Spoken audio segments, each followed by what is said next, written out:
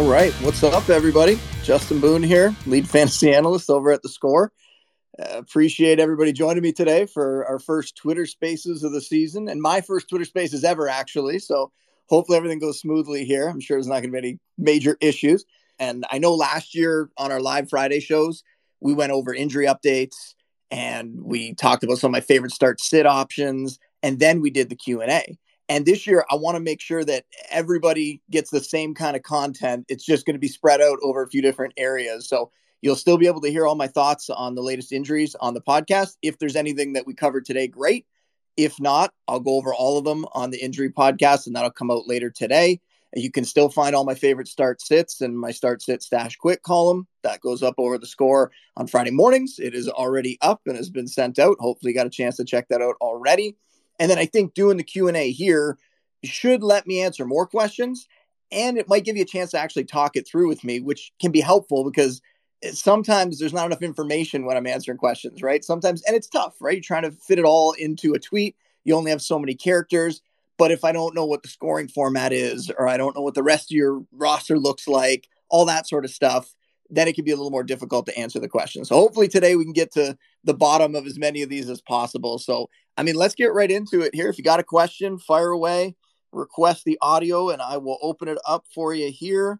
I'll bring you in one by one. Let's see who we got here first. Matt, see what you got. I was just wondering what on earth happened with Cam Akers last night. I kind of knew this was going to be the very first question. Well, there's a few things. Now, he had a soft tissue injury that kept him out for a couple of weeks during training camp and the preseason. And Darrell Henderson had one too, but Darrell Henderson actually came back earlier from it. And if you were kind of following, that's how it went down, right? Henderson was back at practice. Akers was still out. People were worried that Akers might not be back for week one. And then Akers got back to practice. Now, how much of that impacted what we saw last night? We don't really know yet because of the Achilles injury last year, right? And is it just the fact that the Rams are looking at Akers? And I talked about this all offseason. He was somebody that I thought was a bust candidate. He was somebody I was really scared of because we just haven't seen many running backs come back from these Achilles injuries and produce great numbers. And sometimes it does happen. D'Onta Foreman's a guy that we kind of point to. Not that Foreman's had a great career, but Foreman's somebody that after 2-3 years made it back to almost the same version of himself that he was before and was obviously productive when Derrick Henry got hurt last season. But a year removed from an Achilles tear, it's just not enough time. And people got excited when he came back in the playoffs, even though he didn't look great. People wanted to make excuses. It was the matchups. It was the offensive line. Yeah, all those things factored in. But him coming back 6 months after an Achilles tear, no one should have expected him to look great. And this year at the beginning of the season, I don't think anybody should have expected him to look great. Now, what I was projecting was I thought he was going to be the lead back in that committee. I thought Henderson would get some work. And I even thought the rookie, Kyren Williams, would get some work in the passing downs. Williams suffered an ankle injury. I believe it's a high ankle sprain. He's going to be out for a little while now. So he didn't end up doing too much in the game. And in no way did we think it was going to be, 18-3 in touches for Henderson to Akers. So going into next week, they play Atlanta. It's a great matchup for the running backs and for that offense. And that also has to be taken into account too. They went up against one of the best defenses in the league. That really caused problems for their offense. Stafford said as much after the game that was a big problem for them. McVay said that they just couldn't get things going. They couldn't get into a rhythm. So all that factors in. But I'm already thinking ahead to my rankings for week 2, and there's no way that Akers is going to be above Henderson. Henderson is going to be ranked pretty high in my rankings, even though I think the further we get removed from this soft tissue injury, whatever it was for Akers, I do think he'll get more touches. But we didn't see anything last night that makes it seem like he has the explosiveness back, that he's a guy that deserved more touches last night. So looking at next week, Henderson will be the better back to play. Akers is somebody that if you can get away from him right now, I would. You're going to have to take a loss on that trade because there's no way that anybody's going to pay you anything of value for him. But you're not going to see much from him until maybe, later into the season, a month, 2 into the season. And really what I said during the offseason was he's a guy that I would look at for 2023 in Dynasty. He's a guy that maybe at that point, 2 years removed from the Achilles tear, we see him get back to some version of what he was before. And the other thing that I said one more thing I got to say on Akers, I know I'm going long on this one, but another thing about it is, and I talked about this on the podcast, he wasn't an established star before this injury. He was a guy that he had a good end to his rookie season, and we were projecting him to potentially emerge, to potentially break out. And then he had the Achilles tear. So it's not like he's a guy that had multiple successful NFL seasons. And then you figure, okay, if he comes back and gives us 80% of that, we know what it would be. We really don't know what Cam Akers could be. And when you factor all this in, it is very, very scary. So that's where I stand on it, Matt. Yeah, he was so unproductive in the playoffs last year and still managed to get all the touches. So I don't know. It just felt like my assumption was like he was going to see the bulk of the touches in week one. And then if he's injured, I just don't why play him at all? Like giving him 3 carries is nothing. Like I don't know what that's going to do for his confidence. And I don't know. Just a mess. Yeah, well, here's the thing with the Achilles injuries, and we got to watch this for some of the ACL tears too. It's not about being healthy enough to play or not. It's about what version of his Achilles came back. And I've had Edwin Porras on the podcast. He's an injury analyst from Fantasy Points.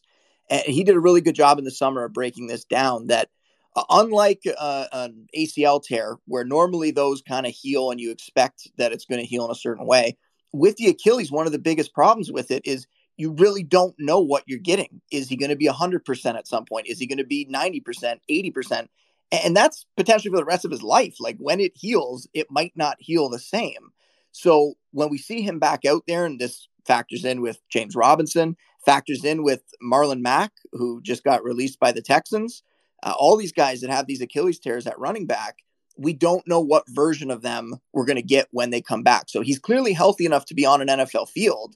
But if he's losing some of that explosiveness that he had before in the NFL, when you're talking about the best of the best in terms of athletes and talent, when you lose 5, 10, 15% of what you had off the top, it could really change what kind of player you are. So that's where I think that comes in. And the part that we don't know is what the Rams were seeing in practice during the offseason and whether they just made the assessment that he's not all the way back. And right now, Henderson gives us a better shot. And that's why I think until we see something different, Henderson has to be the guy for fantasy at this point, and Akers has to head to your bench. All right. Thanks. Awesome. No worries, man. Thanks for the question. All right. Who else we got here? Jacob, go ahead. Justin, what's going on, man? What's up, dude?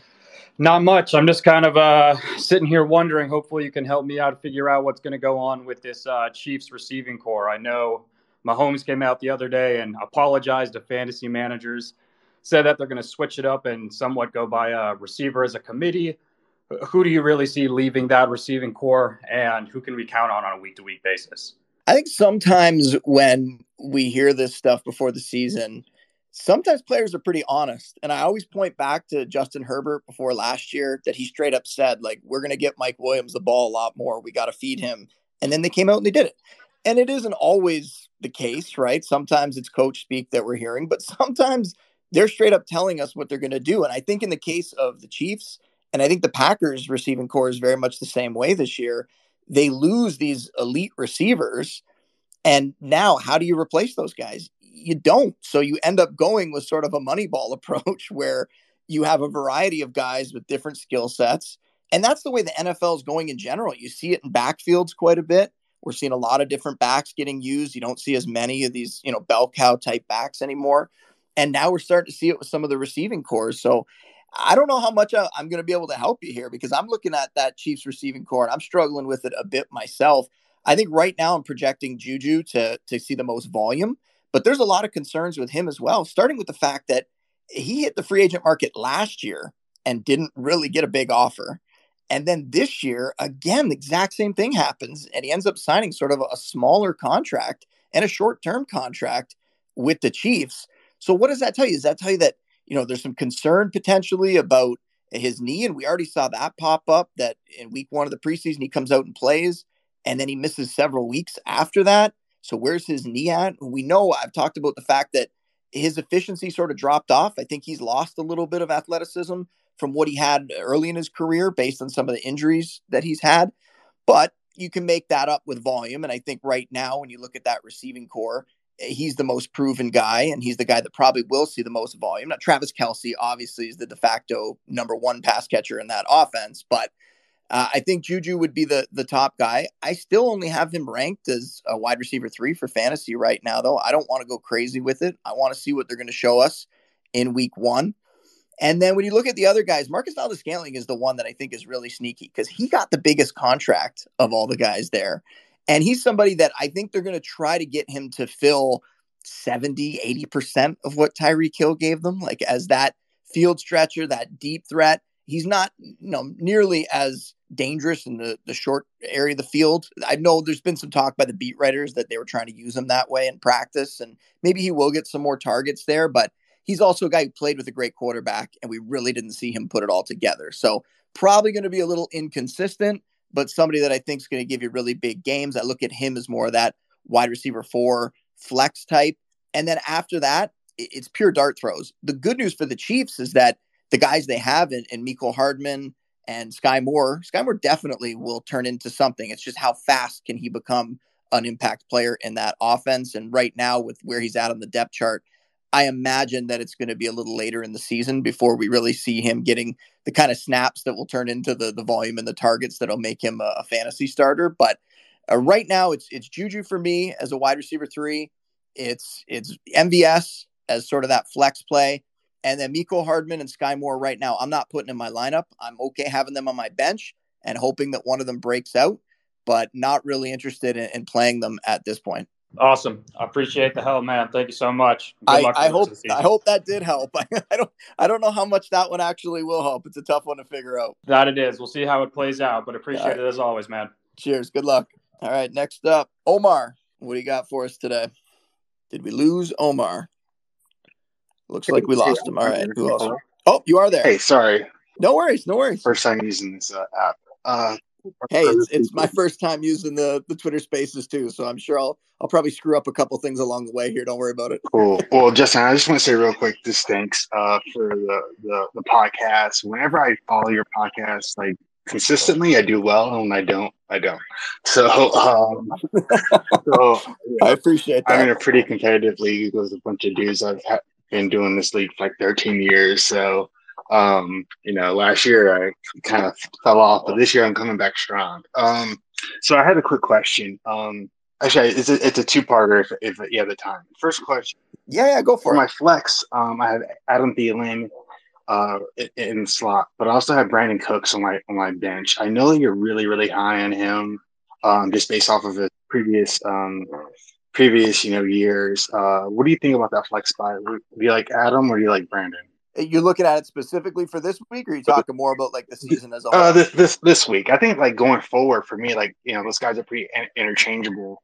I mean, because I have Cooper Kupp and I have AJ Brown in my wide receiver slots, and so I'm probably gonna roll with them for the most part. But for my flex, I think it's gonna be kind of a battle between these two guys. I also have Tyler Lockett, but I know you're high on Tyler Lockett, but I mean, Smith worries me, man. Yeah, I don't know that I would say I'm high on Lockett. I think it was more just that he was a value in drafts because of how far he was falling. When you're getting Tyler Lockett, who has been a top 10, top 15 guy before, and we were getting him in the 40s, like we were getting him around the pick 100 or even later sometimes in drafts. Right. So it was more of the value that you were getting there. But no, don't particularly feel great about anybody in that Seahawks offense. I'm with you. In terms of Brandon Cooks and Thielen, projection-wise, they're pretty close this week in my rankings. There's only, 5 spots or so separating them in my latest rankings. I like Cooks better because I feel like his volume is more guaranteed, but Thielen has so much touchdown upside. So it's really just what are you kind of playing for? Cooks, the biggest problem with Cooks is that he hasn't done well against the Colts in the past. That's a tough matchup for him. So that if you were a little bit scared by that, I'd have no problem playing Adam Thielen. The Vikings also have a fairly tough matchup this week too, but Thielen, pretty much anytime he's been out there the last 5 years when he's been on the field, he's average wide receiver 1 fantasy stats. So never a bad thing to have that in your flex spot. I'd even make an argument you could have him as your wide receiver 2 potentially right now and feel pretty good. So kind of a coin flip. If it was up to me, I would take what I think is going to be more guaranteed volume with Brandon Cooks, and in a game where they're probably going to be trailing, that Vikings-Packers game, we'll see what happens there. But I really think that Packers defense is going to be a lot better this year. So I'm a little bit scared for week 1 for the Vikings. I think they might be a buy low team. next week. A lot of the pieces on that offense, depending what the Packers come out and do in week 1. But for me, it would be Cooks, but I wouldn't really talk you out of Thielen if you felt good about that. Thanks a lot. Cool. Well, I'll let you get to the next person, but yeah, thanks a lot, man. All right. Sounds good. Cheers. Good luck this week. Thanks. All right. Got some more here. Chris, going with Chris. All right. Hey, can you hear me? I guess just a quick curiosity question. Who would you say are some non-elite wide receivers that you wish you had more of?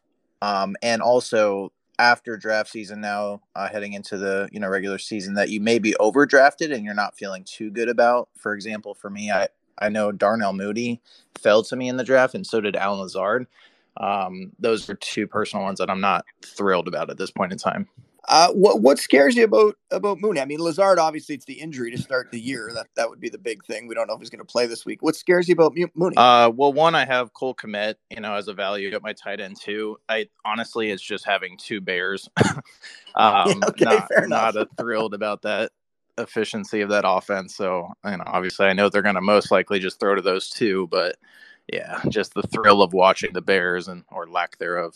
Yeah, I get that for sure. I think Mooney's somebody. We just talked about Brandon Cooks. I think Mooney might be similar to Brandon Cooks this year in that he's on maybe a not great offense, but I think the production could be there for him. I think the volume is going to be there for him. I talked about this during the offseason. I don't know if you've followed all my content throughout the offseason, but I actually had Mooney on my list of players that I think could lead people to a title this year. So I don't know if that makes you feel any better.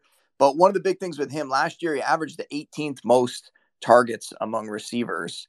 And when I was looking at it, I would expect that's going to go up. I mean, they lose Allen Robinson. They didn't really bring in anybody who's going to demand a big target share there. So I could see him sneaking up into potentially the top 12. And when you look at last year, for example, 8 of the top 10 target leaders among receivers finished as top 12 fantasy wideouts. And it's kind of obvious, like when you get that kind of volume, you're going to be able to put up pretty big fantasy stats.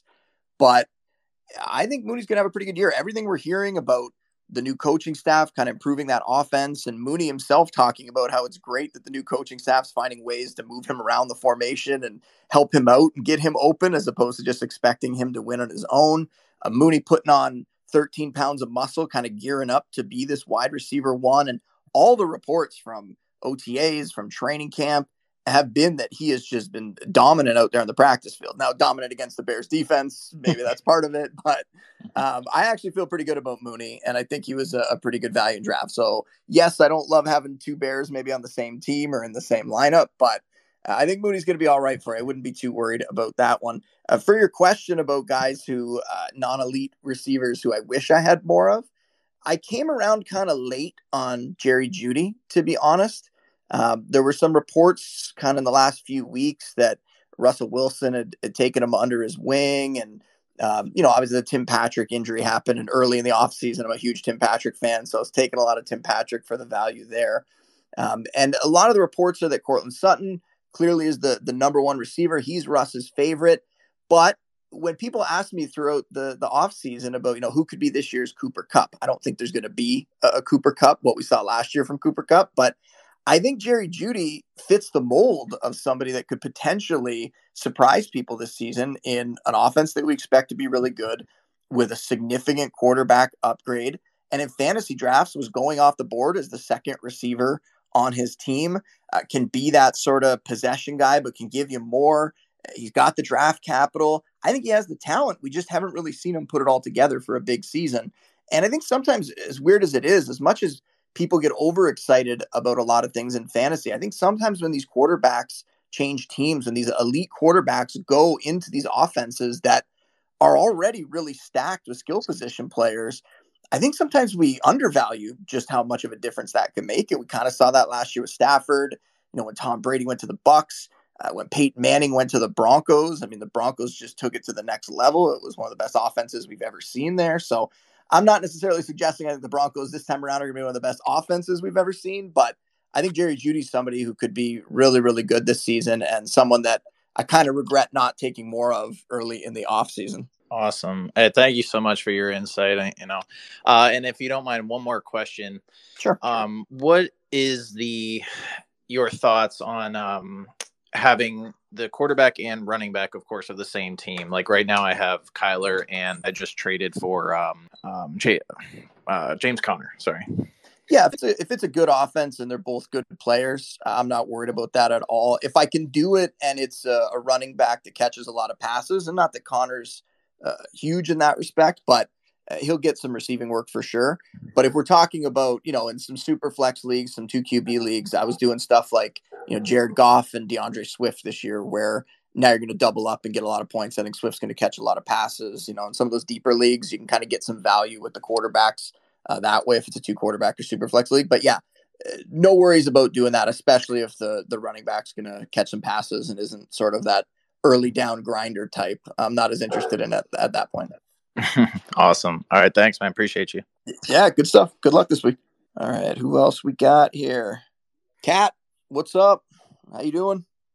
Can you hear me, Kat? Yeah. You hear me? Yeah, I can. What's up? Hey, man. Appreciate your podcast. Listening to every week. And I do have like a question. I think we talked about Darnell Mooney and Juju Smith-Schuster, and I was wondering between Elijah Moore, Juju, and then Ramondre Stevenson, who would you like start this week in your flex spot? This is like half PPR. It's tough. So I would go with Elijah Moore, and that might be sort of against the grain. I don't know where other analysts have them. I don't know where the ECR is on it right now. But Elijah Moore, even though the matchup isn't the greatest, we really saw him flourish down the stretch last year. Like before he got hurt, he missed the very end of the season. But in his last 6 games, he was a top 7 fantasy wideout. Like he was putting up big time stats at that point. And he had his biggest game with Joe Flacco at quarterback. He had, I think, 141 yards and a touchdown in that game against the Dolphins with Flacco under center. So I kind of like this for him. I wonder if the receivers on the Jets also kind of like this, because there's been some comments that Garrett Wilson kind of had this like sly comment. I don't think he was trying to say anything negative about Zach Wilson, but he did make a comment about how Flacco throws a more catchable ball for the receivers. So I don't know that at the moment they feel that sad about the fact that Wilson's out. Maybe Wilson could use a little more time to get healthy, and they'll do all right with Flacco under center. So I think Elijah Moore is just somebody. Everything we heard during the offseason, the talk was that he has established himself as the number 1 guy there. Garrett Wilson still a little further down the depth chart, and they did this with Moore last year. They kind of made him prove himself early in the season, and that's why he kind of broke out over, he was on his way to a pretty big second half breakout there before he got hurt. So I think we could see something similar with Wilson. So I'd really like Moore to start off this season. I think he's going to have a big week. I'd go with him. Gotcha. Thanks. And where prospect on Ramondre Stevenson? Because right now it's pretty up in the air, and like, is it something you would start confidently this week or just wait and see? I would wait and see if you can, if you have other options. And depending how deep your league is, you might not. But the thing with Stevenson that you knew when you took him, it was a situation where he has a path to taking over that number 1 role, even without an injury. And there's not many running backs that you could get in the range of the draft he was going in that offer that kind of value. So it's great to have him in your lineup. And I think as the year goes along, he's going to have some really big stats. And there's a chance, based on what Bill Belichick has said, he could come out and they could all of a sudden just give him the most work this week. But my guess is that they're going to try to lean on the running game, and they're going to start with Harris and see if he can get it done and kind of take some of the pressure off of Mac Jones like they were trying to do last year. And we also have to see if Ty Montgomery is going to be available or not. I haven't seen an update on that yet today.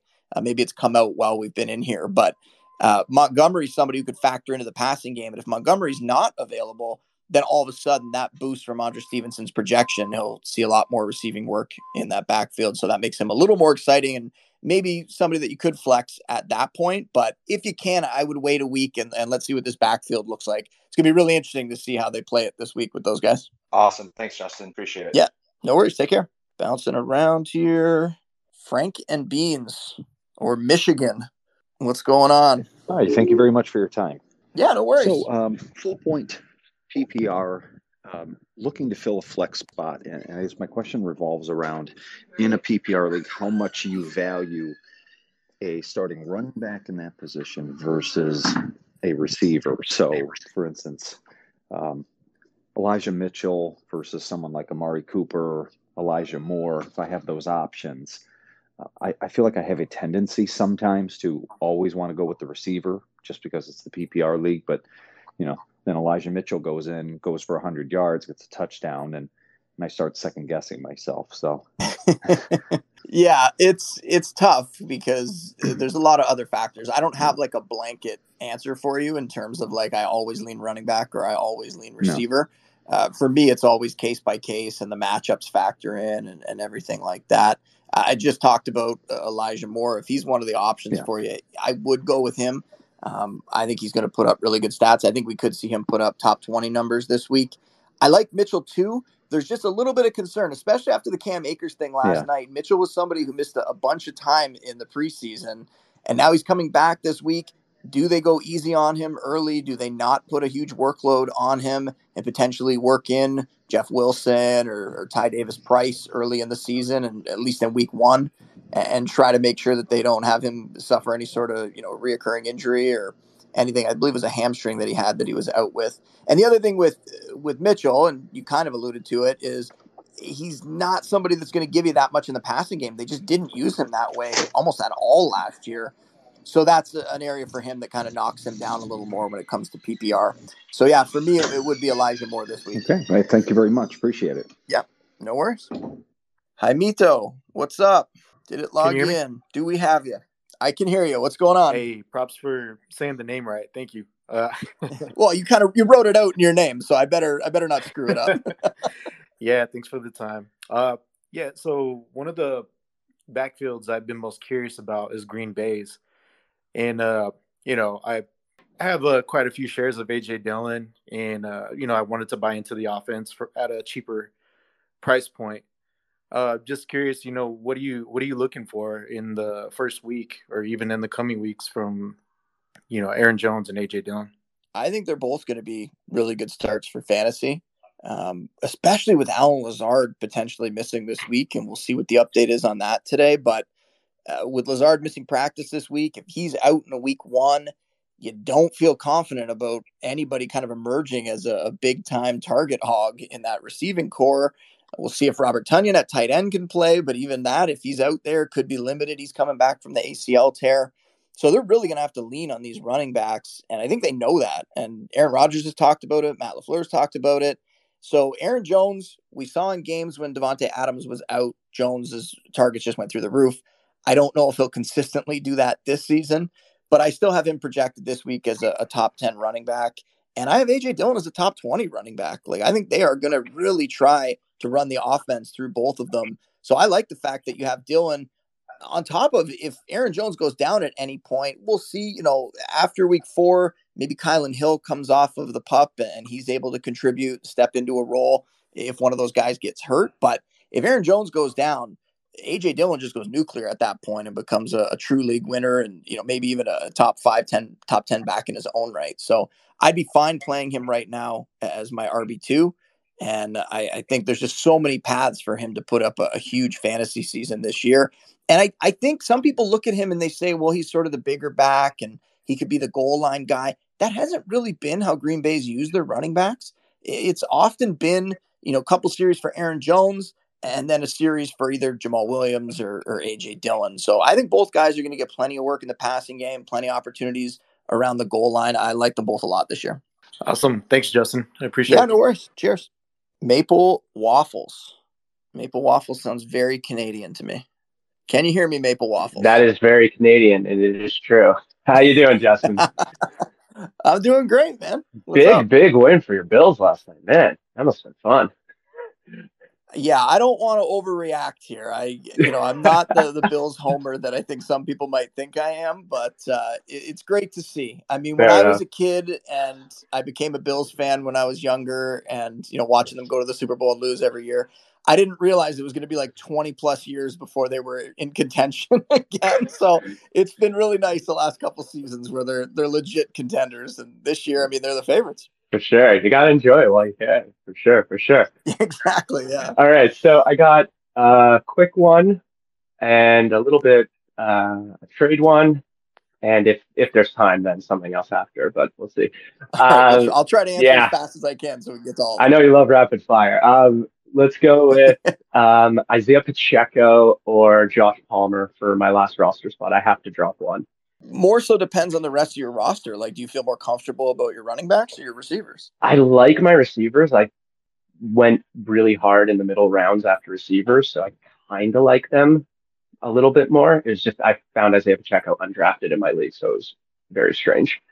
If you feel good about the receivers, then I would normally lean towards stashing the running back, who could potentially be an injury away from a lot of production. But you also have to remember, at any point in that Chiefs backfield, they're probably going to use multiple guys. Like McKinnon will continue to be involved even if CH goes down.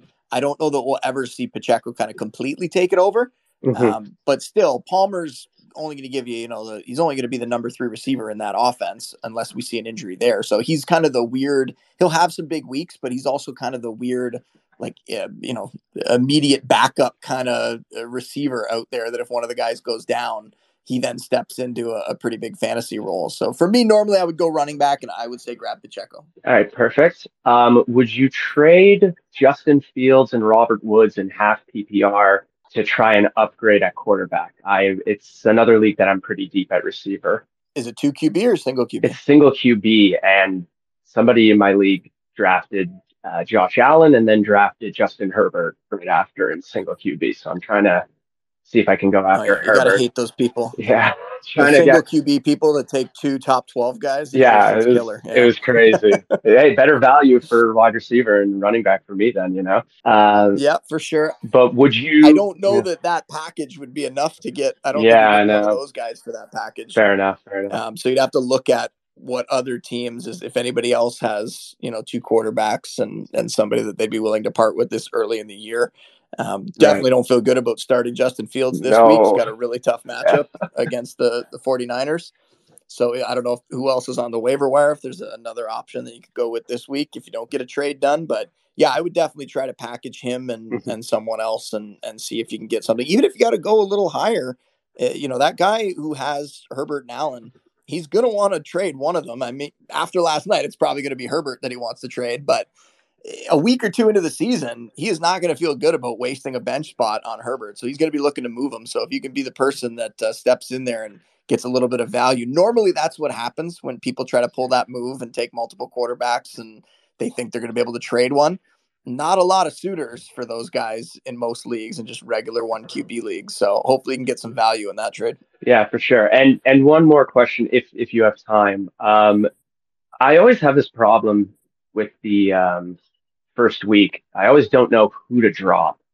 I was wondering if you maybe could say, how do you go into week 1 after all the all these guys have huge week 1s and everyone wants to pick them up? Who do you look to drop instead? Yeah, I mean, it's another case by case thing, and it depends what we're seeing from individual guys. But for me, with my bench spots, I'm just looking for pure upside. I just look for who can actually make a difference in my lineup. I'm not that concerned about, this guy could potentially step in and give me, flex value.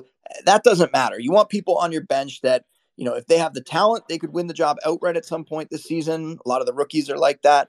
Or a guy that's just 1 injury away from massive production potentially. So just think pure upside when you're evaluating your roster. Don't be married to anybody that, you took late in the draft and you're holding out hope that maybe if you don't see it from them, especially when you're talking about backups, not starters necessarily, but you're talking about backups on your bench. If you don't see enough from them in the first week or 2 weeks, you just have to cut bait. You got to reassess and you got to grab somebody else. So that's about all I could say, just in terms of, for me, other than that, it would be case by case. All right. Perfect. Thank you so much. Really appreciate all your great, amazing work. Thanks. Yeah. Thank you so much. Everybody's so nice. I feel like I'm really lucky that normally we have a lot of people in fantasy when they're on Twitter and stuff that are just going after analysts and being jerks. And I see people in all these fights on Twitter and I feel like 99% of the people that I engage with are super nice. So that is, it's great to see. And I really appreciate it from everybody. Sway, we were trying to bring you in there. Can you hear me? Yeah. How you doing, Justin? Can you hear me? Yeah, I can hear you loud and clear. I'm doing well. What's your question? I have 2 quick questions. One of them is, what do you think about Allen Robinson yesterday? I know he obviously just kind of I started him with confidence, and he was just really bad. I don't know how to reassess this. I know some people were trying to go out there and like trade for him, and I had a league mate yesterday come asking for Allen Robinson for Scary Terry. I don't know what you think about that.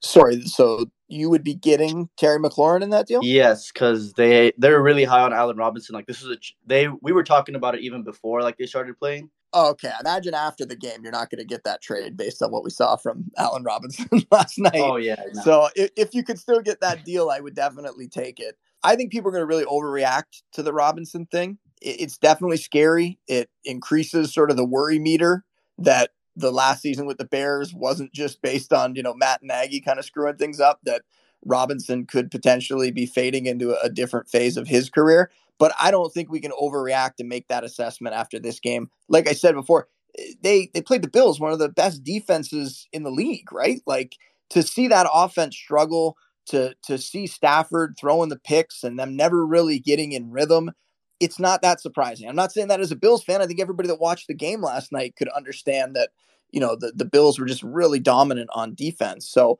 you have to take that into account. You have to take into account the fact that Robinson played on, I think it was like 97% of the snaps. I think he only missed 2 snaps on the offense. So in a good offense, if you're getting that kind of, snap rate, you're going to produce at some point. And when there's better matchups, and next week, the Falcons, that will be a better matchup, the production will come. We've seen before last year, even Robert Woods had a bad first week, and then he came back and he was putting up top 15 stats before he got hurt midway through the year. So this is not like the death knell for Robinson's fantasy value at all. It is a very poor showing from him.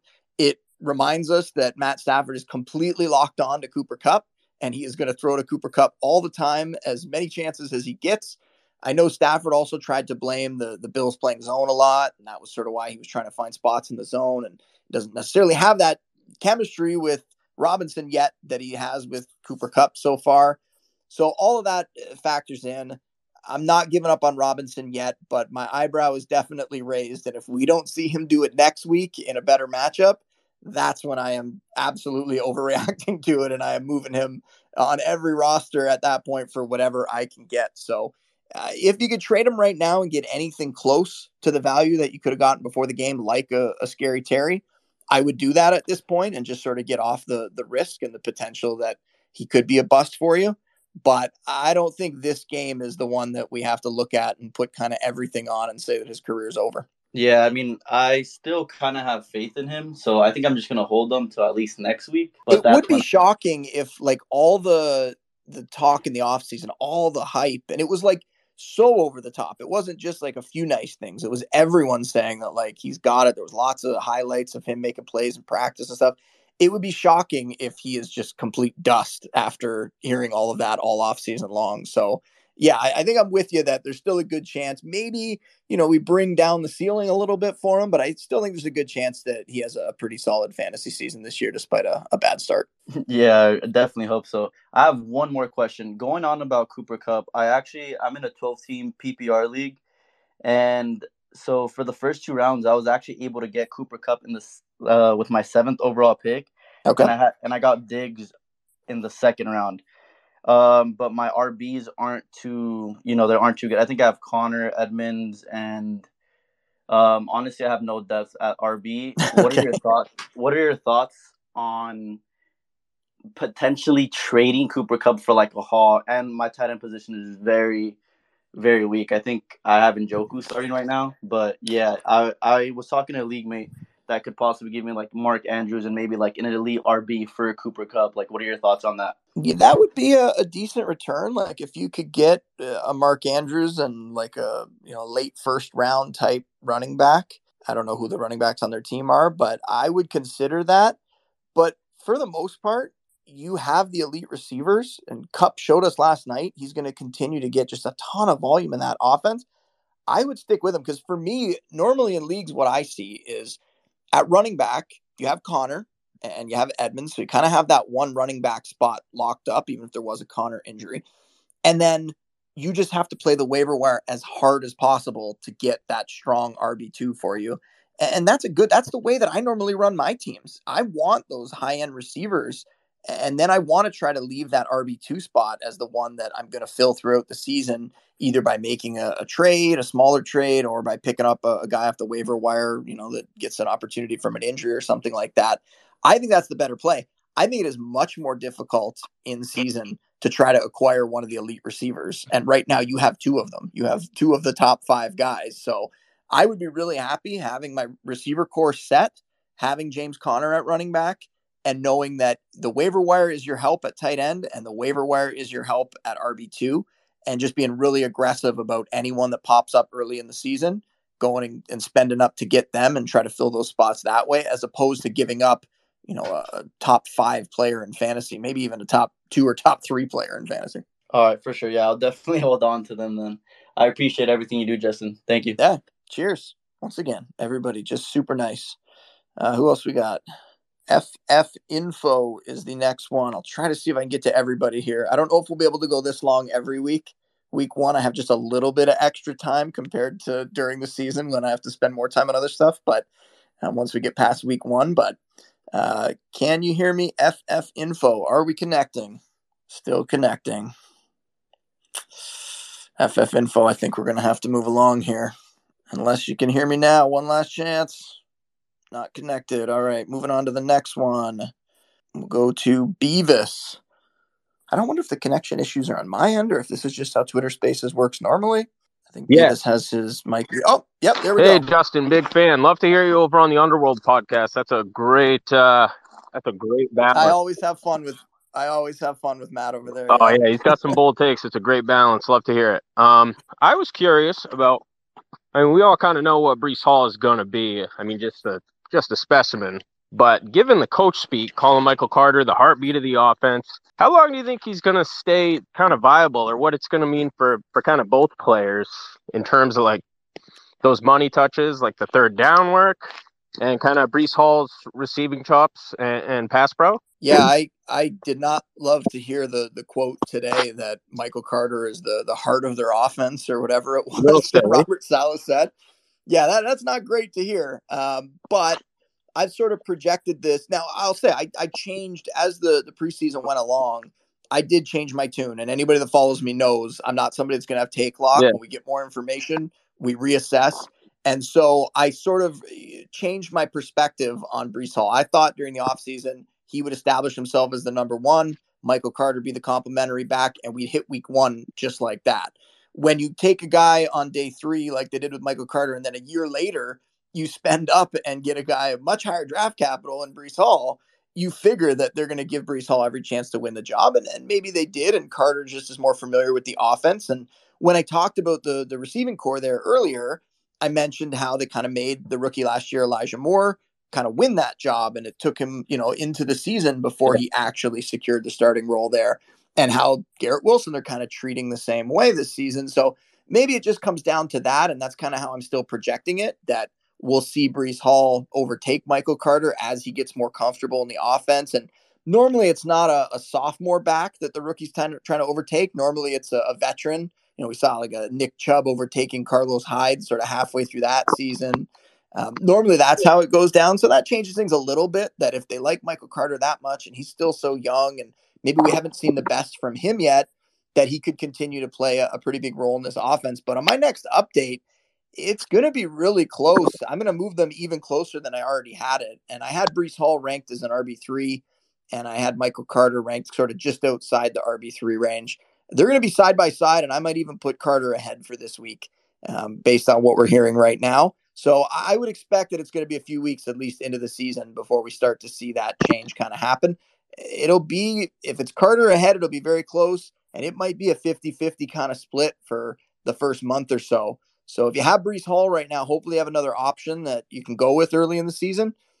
If not, you throw him out there and you're hoping more for RB3 flex production in that spot early in the year, and you hope that he comes along. And their schedule down the stretch, like later in the season, if Breece Hall does take over, like their schedule down the stretch is amazing. In the fantasy playoffs, the Lions, the Jaguars, and the Seahawks. And I'm not one to like jump ahead. We don't know what's going to happen, injuries, which defenses are going to be better.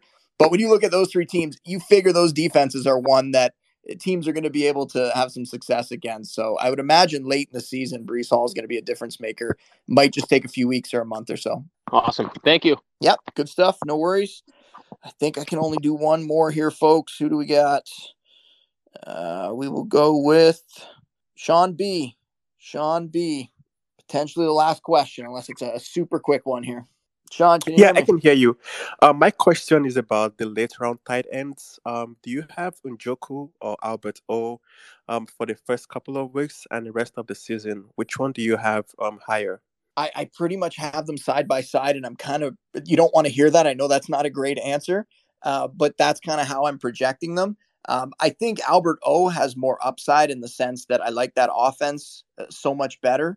If Deshaun Watson was available, the Browns offense and Njoku would have a lot higher ceiling, but with Jacoby Brissett under center, Njoku's going to have to be more of a volume play because they're not going to have as many scoring opportunities. Whereas Albert O, despite the negative thoughts that people had, in the preseason where he was playing in games and the starters were resting and all that sort of stuff, the more I looked into that, it really sounded like the team just had a young tight end who they thought needed more reps. Because we know Njoku, there's no challenger there right now. The rookie Greg Dulcich, who got a few highlights, a few headlines in the offseason and OTAs and rookie camp, he's injured. He's out for the first 4 weeks at least. So that gives Albert O a ton of time here to kind of establish himself. We know what kind of threat he can be around the red zone. We know what kind of physical, athletic player he is. So I would take Albert O if I had to pick between them, but I really do have them projected very similarly early in the season here, which I know is not a great answer for you, but that's the truth. That's the way it is. Gotcha. Thank you very much. Yeah, no worries. No worries. Good stuff. Well, I mean, thank you so much to everybody. This was fantastic. I mean, for my maiden voyage here into Twitter Spaces that we did it. I don't feel like we had many mess ups along the way here. So I'll call it there. We'll be back hopefully next week doing this again at the same time at 1 p.m. I'm sorry that I can't spend all afternoon answer questions, but it's just, during the season, once we get back around to this point, my schedule is like really tight and I got to try to stay to it. Otherwise I'll put myself in a bad spot. So remember, most of the start sit questions can be answered if you just follow my content.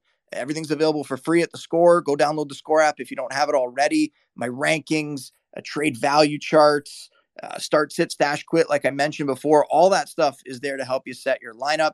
If you got more questions, you can always come find me at Justin Boone on Twitter, ask questions there. And then don't forget, on Sunday, 10:30 a.m. Eastern, I'm going to take over The Score's main account and I'll be answering as many questions as I can there. Again, that is just like a frantic one. It's just me trying to type as fast as I possibly can. It's like the Jim Carrey gif where I'm just like hammering the keys, trying to get as many answers out there as possible. So until then, a big thanks for all the questions. A big thanks to everybody who tuned in, even if you didn't ask a question. And we will see you next time. Said leave on time, my baby said leave on time. Leave on time with me tonight.